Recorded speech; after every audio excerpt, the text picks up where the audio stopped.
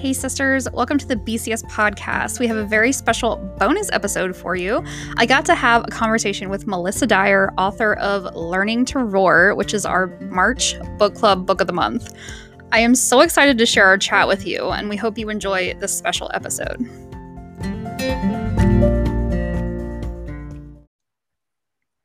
Hey sisters, I'm Christy, one of the co-founding sisters at Book Club Sisterhood. I am joined today by Melissa Dyer, author of Learning to Roar. We're very excited to chat today. So tell us a few things about yourself, Melissa. Thank you for joining me. Well, thank you for having me. I'm excited to be here with you today. My name is Melissa Dyer. I'm the author of Learning to Roar, and I share lessons that I learned about faith and courage and female pride, which is really a play on words. So I use female pride as females in relationship, our actual pride, and then also the illustration of how women operate a little bit like a lioness tribe, and how that all works together with our courage. And let's see, I am a wife of more than 2 decades. I am a mom of almost 2 decades.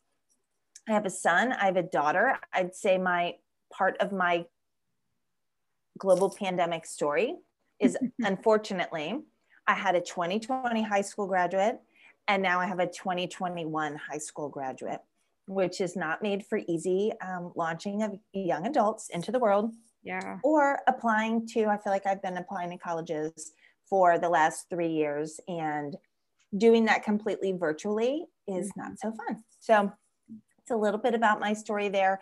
I have a fur baby. So we did say goodbye to our fur baby of 16 plus years in the fall. His name is Jack. So I had 2 Jack Russells. Our original was Jack, and his little friend is Jill.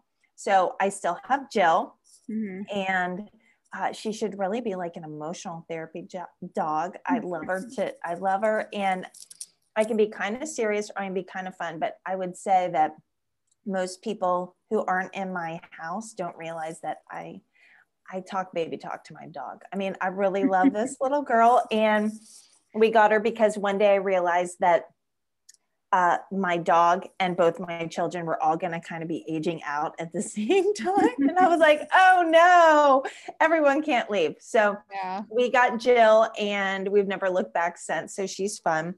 Live in South Florida. I've lived a lot of places and had a lot of interesting experiences in life, but I am actually originally from South Florida. I was born in the Florida Keys. So that's pretty unique. Not many people are from the Florida Keys, and that makes me a conch. So we even have a name for it. And I say that with that, so I've kind of had half my life has been on island time, because I had a parent who lived in the Caribbean for 10 years. So even when I wasn't living in the islands, I still was visiting the islands. And then I've also lived in major metropolitan areas. So beltway cities. Yep. And so I say I have 2 time zones. I have beltway time and island time. And that's kind of my personality when I'm in working on something, a big work project or something like that. I kind of go like this really fast, and then I can go to the beach and have no words. So I think that taps into my writing life. I get the inspiration when I'm in slow down mode, and the writing, I use the work product for that. I have been writing for pretty much all of my life. I just didn't call it writing. So I've been in real estate, but I've been a technical writer. I've written proposals. I've written copy. So I've basically been writing professionally for 2 decades, but this is my first, what I would say, creative project in the writing world. And it's been a fun adventure. Yeah. Awesome. Yeah. I feel you with the Beltway life and the not quite island life, but Ohio's pretty slow compared to DC, where I lived for a few years. I'm a nurse, and I started travel nursing, and my first assignment was in Northern Virginia. and that's where I Okay. met my husband. So we spent 6 years there, and I totally understand the Beltway life. We ran as soon as we could. Yeah. But yeah, Ohio was a lot slower. And I remember visiting here one time when we were still living out there, and I tried to leave like 45 minutes before I had to be somewhere, and it was 10 minutes away. My mom said, "What are you doing?" So we need to leave, in case there's traffic. She said, "There's no traffic here. What are you talking about?" So yeah, I definitely understand the two different kinds of life. Yes. I wish I was on an island right now instead of Ohio, but it's okay. It's getting warmer. We're thawing out, so it's all good. That's awesome. Right. Well, I have a few questions. Great. In chapter 1, you talk about you can either change nothing and stay stuck, or move toward becoming strong and courageous woman you were created to be. And I like that you use like that God created me to be, because that's part of our mission statement here is, to become who God wanted you to be. So I just love that you made that decision. And I just want to know, do you have any practical tips of how to make that change? How to make that change. So I would say that small steps. So I think that's really the key. And when you're stuck, you're kind of going between two places, because you need something huge and big and a dream and inspirational to kind of pull you up and out, give you some kind of even more. It's not just motivation and it's not it's that you really need to be inspired. Mm-hmm. But the step you need to take is just one tiny step in that direction. Right. And I use that kind of how that has worked out in my life. Like everything I wanted to change began with a small step. So for a long time, I really pushed against that message. Nobody wants that, because you're so desperate to see the change that the small steps don't feel like it. But the small steps, you do start to feel better about yourself when you're being consistent. Mm-hmm. So I take it like this. If I wanted to change my food habits, I used to drink, I don't know, maybe like probably working on about 15 years ago. So if I'm going to say 15 years ago, my coffee in the morning consists of like sweetened creamer and like 2 tablespoons of sugar. Yeah. So what was my first step? I backed off the sugar. I kept the sweetened creamer. I did that for a while. Well, right now, like my coffee this morning was unsweetened almond milk with my coffee, but it was something I was able to sustain and grow in over a long period of time. So I would just challenge anyone listening who's like, I want to make a lasting change, is to just give themselves a reminder that what's one small step that I know I can do over and over again.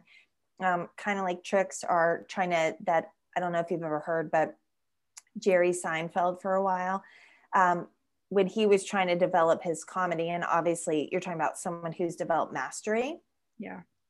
He had a calendar and he put an X on the calendar, and every day he had to come up with some kind of a joke, write a joke. So I'd say that, you're like, I'm building a daily change, something that I can maintain, and just say, I'm not going to break that chain. Like today I'm going to do it. And then tomorrow I'm going to do it, and just pick something sustainable for a while. And then you'll add, because that is the act of growing your courage with your perseverance, so that you can do a little bit bigger of something and then take that next step and that next step. So I hope that answered the question. Yeah, that's a good answer. And I actually did the same thing. I call it weaned myself off of all the sugar in my coffee. I used to put like 6 Splenda and some creamer in there and just, enjoy my coffee. But I had to wean myself off of it, because it tasted terrible black. When you go from that much in your coffee to nothing, it tasted terrible. I was like, I'm never going to get there. Yes. So I actually started putting a little bit of cinnamon in it, which is good for you. So I definitely can drink black coffee no problem now, which is crazy, because a few years ago that never would have happened. Right. So I like that. Taking small steps, it's good. In chapter 4, I like how you talked about your marriage and that how you had to change, and that led your marriage to changing also. It made me think of a time in my marriage where I was ready to leave my husband because I wasn't happy, and I kind of put that all on him, like it was his fault that I wasn't happy. So I really love that you call the process you went through weeding, because we're talking about blooming faith this month. So it's Oh, that's awesome. yeah, I love how, I mean, God has interwoven so many things in this book club. I can't begin to tell you, like, he puts books in front of me when we need to have them, and it's incredible. But can you tell us kind of how that weeding process worked, like how you kind of grew into that? Oh goodness. So I'll use, I know, well, I can, and I'm trying to use something that is that's practical, you know what I mean? That someone else can understand. So finances has always been a hard thing. Yeah. So I will tell people, so I've been married for more than 20 years. And my husband and I got married young, and we added kids in the mix really young, and we had no plan. Like we had no marriage mentors. We had no plan. We just jumped in. And so I say it's only by God's grace that we've made it. We're very different personality wise. Yeah. And he came from, so my in-laws have been married for a really long time, mm-hmm. but that definitely wasn't what we wanted, for our marriage, as far as how they've grown together.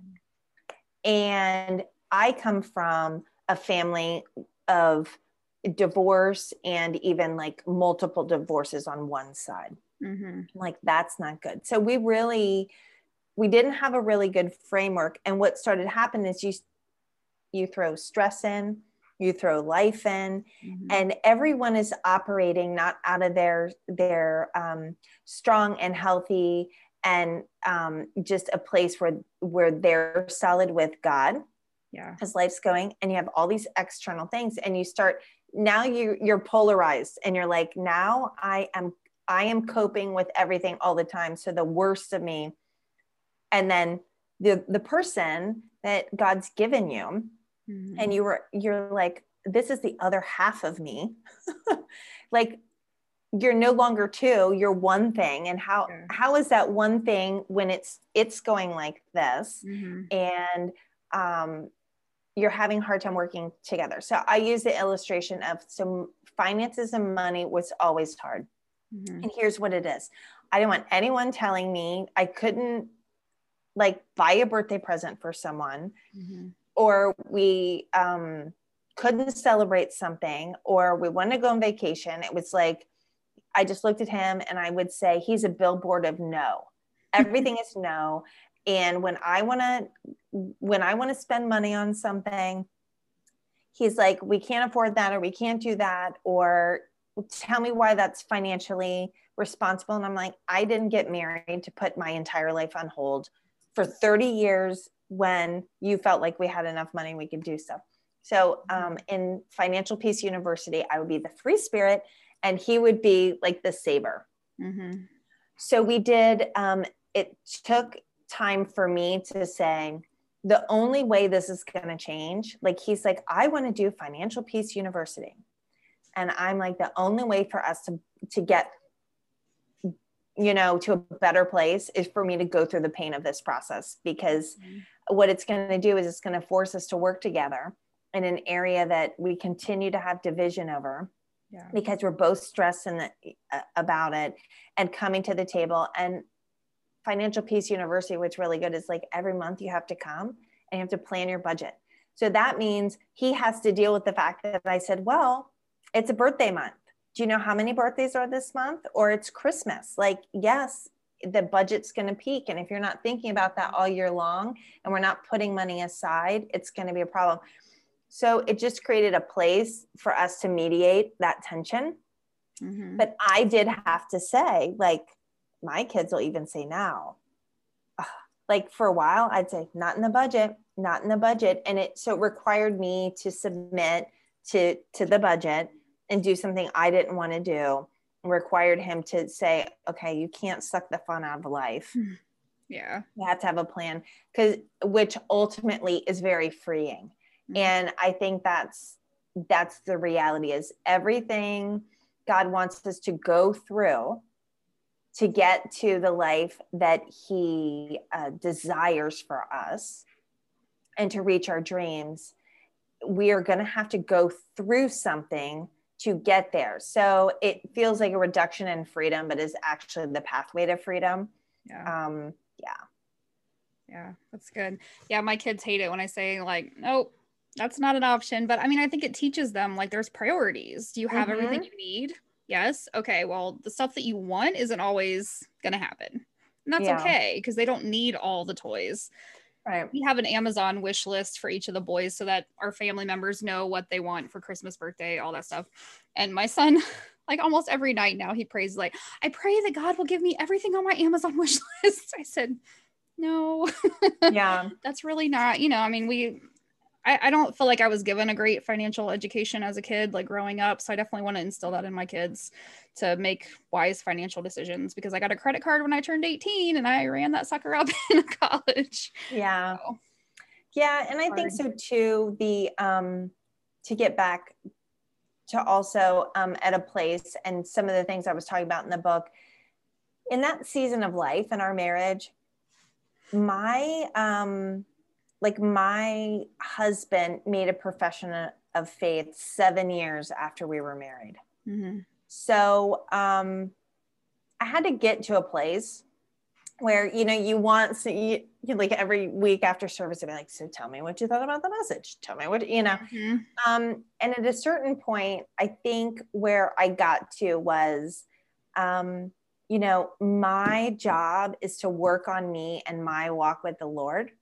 And the more I do that, the more I will ultimately, God's provision and protection will be over me because I'm doing what I'm supposed to be doing, even if other people in the relationship are not, working with God to the extent that I am. And I had to say, this is an opportunity for me to get my relationship with God really close. And I can't bring everybody with me into that process. Like I need to work on myself. Yeah. And that's, I am 100% responsible for how I pursue that with God. Yeah. And outcomes are outcomes. I am not responsible for all the outcomes. So I do think that don't defer, don't defer until you're seeing what you want. Always take the opportunity and say, you know what, God, I want to grow with you in this. And he'll take care of other things. He knows our desires. Right. Yeah, I call myself a recovering perfectionist because I used to try to control every situation. And I literally had to have a come to Jesus like, all right, it's not in my control. It's in your control. I have several examples of that being taught and I'm trying to embrace that. But, it's hard to leave those tendencies, but it is. It is. And it's too, I think when we know something and it's not always done in trying, but I found like, I just pray. I'm like, God, help me with this. Like, I am really, having a hard time. Help me to change this. And that I think he's always open to answering those prayers, Yeah. His grace is so good. Yes. And I'm very thankful for it because I've needed a lot. Yes. All right. So in chapter 6, you talked about a community of women that you joined at your church, which is big on my heart because this is our online community of women. But I like that you said girls compete and women empower. That speaks volumes to me because we considered our book club, a judgment-free zone and very serious about making rules for that. Like we don't, no one's actually done it, but, I don't want anybody attacking each other. I want people to be open and able to share, and just support each other and just love each other. We talked about this, our last book discussion, actually about, lifting each other up and not trying to crush each other on the way to the top. But I just love that you compare your group of women as a pride of lions. And that's part of what you were talking about, like the female pride. So just, and it's a very broad question. So just answer however you feel you're led to answer. But how would you say that they helped you kind of learn to roar? I think the number one thing is seeing women who it is the, I'm not fearful to give away everything that I have, and at the same time share my own vulnerabilities. So I'd say this, like I found with myself, I would encourage people to do things that I really wanted to do. Mm-hmm. And where I could have grown is gone to someone and say, I really love how you do that. And that's something I'd really like to do. Mm-hmm. Would you help me do that? So that takes a lot of courage to be really vulnerable with someone. And I think it's okay to, I think it's just being there and being the one who, watching women being the, at our church, we call it be a thermostat, not a thermometer, but setting the environment and the temperature that it's like, this is a safe place for you to express what's going on that's not right, for you to ask for encouragement in those areas. And that builds a lot of intimacy. And I think when you're intimate and trust can be built, you can be really strong together because you trust, it's teamwork, basically. If you're that whole thing, I think everyone's kind of experienced group project, you get assigned other classmates, you're like, don't give me that one, they're not going to get it done, right. And then you go in and you're like, I want to make sure that's trust, can I trust you? Are you going to be there for me? If I tell you I'm having marriage problems, are you going to judge me? Are you going to immediately like swoop in to say what really all it is I'm sharing a vulnerability with you, and could you just be there for me in that? Could you hold me up? Could you, it's a heavy bag. Would you help me hold it? Those kinds of things. So I think I had a really great example of very mature women that I saw them like, wow, they can really lean on each other and sharpen one another. Mm-hmm. But at the same time, you can't be super sensitive. You know what I mean? At the same time, strong women are going to say, like, let's not go there. Mm-hmm. Or, that's not right. They're going to hold you accountable, and which is what we want. I mean, you want the people that are going to prop you up in your walk with the Lord, right? Mm-hmm. You don't want the people that are going to let you lean in a direction that's leading you away from your intimacy with the Lord. So, yeah, that's so good. I love it. If you don't have it, I say, if you don't have it, build it. Mm-hmm. Find it, encourage it. It's worth it. I mean, that's how you grow. That's how you blossom, in those communities. And when, and I'd say even for women in the church. So what was strange for me is because I wasn't raised in the church, and because I was already like working when I came into the church, I had this thing that I'm like, what is my role, as a Christian woman? Like, am I only supposed to be like, is it my domestic role? Is that the priority? Is my work role? So I do think that if you're if you're working outside the church, which, I don't kind of say like, secular, and because God's everywhere. So, wherever you are, and just being those kinds of, that kind of woman, and just make sure you don't bring what's being propagated in the culture into your relationships that you're forming, because there is a lot of the competing. It's a scarcity mindset. There is plenty of work and plenty of opportunity for everybody on the globe. There is plenty. And you want to not operate out of that insecurity, that if someone else succeeds, then it's okay. And that's actually a good thing, that jealousy, that helps you to kind of know what some of the desires in your heart are that haven't gotten, you're not either being open with God about that. You're not being vulnerable and say, I need to develop that. And that's going to be hard for me to do. Yeah. So when that happens, just say, that is something I want, that, and that's awesome. They're doing it. And they're just going to kind of make me run a little bit harder for that, by seeing them growing. Yeah. Yeah. Yeah. It's so cool. I love, at our church, we have a very welcoming, loving group, and everyone's ready to jump in and support each other. So it's really, I haven't ever had that at any other church. So we're very excited to be planted there and awesome. Have that. Yeah. So, yeah. All right. Well, we are so excited to really dig into this book. We're going to do, I told you before, we do every Tuesday, we have live discussions. So I can't wait to dig in even more. I just have a few quick questions. I told you, it can either be your all-time favorites or your right now favorites. I have a really hard time choosing all-time favorites. So if it's just your right now favorite, that's fine. What is your favorite Bible verse?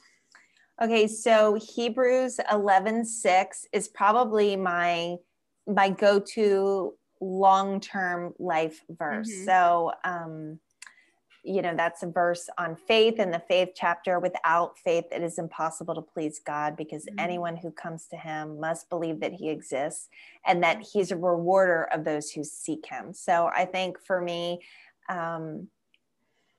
that reminds me, of coming close to God, and he's always going to reward that.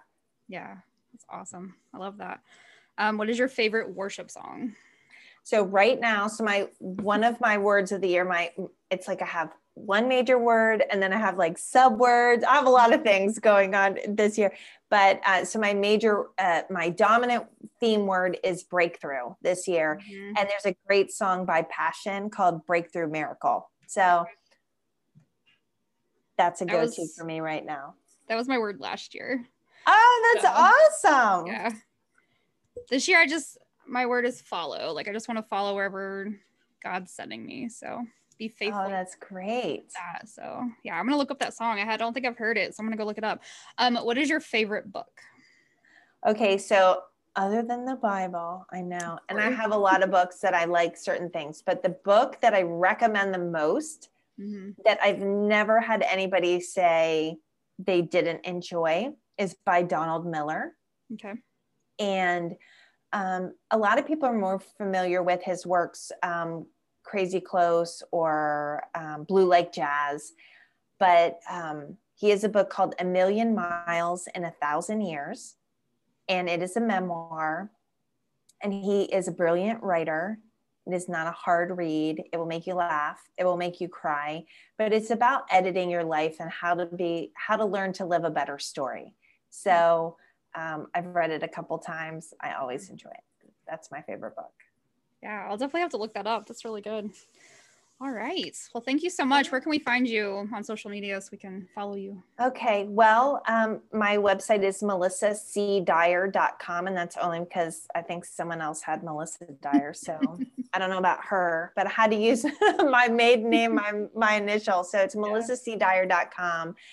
And my Instagram is Melissa C. Dyer, I think, _, and Melissa Dyer Writer, I think, is my Facebook. So, but if you go to my website, you can connect with me there. And in the book, part of it is a manifesto on courage, I would say. And so if you're interested, I have a quiz. So there's URL that I put in the book. You can take a quiz and find out your courage persona. You can do that right on my website too. So okay, cool. I'll link that in this episode too if anybody wants to go take that quiz. Yes. Well, thank you so much. It's been so great to talk to you, and I can't wait for our listeners to hear this. It's going to be really cool. So I'm excited too. Thanks for choosing my book for your club this month. I'm excited about that.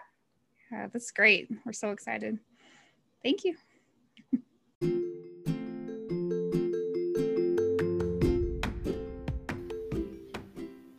Thank you so much for listening to this episode of BCS Podcast.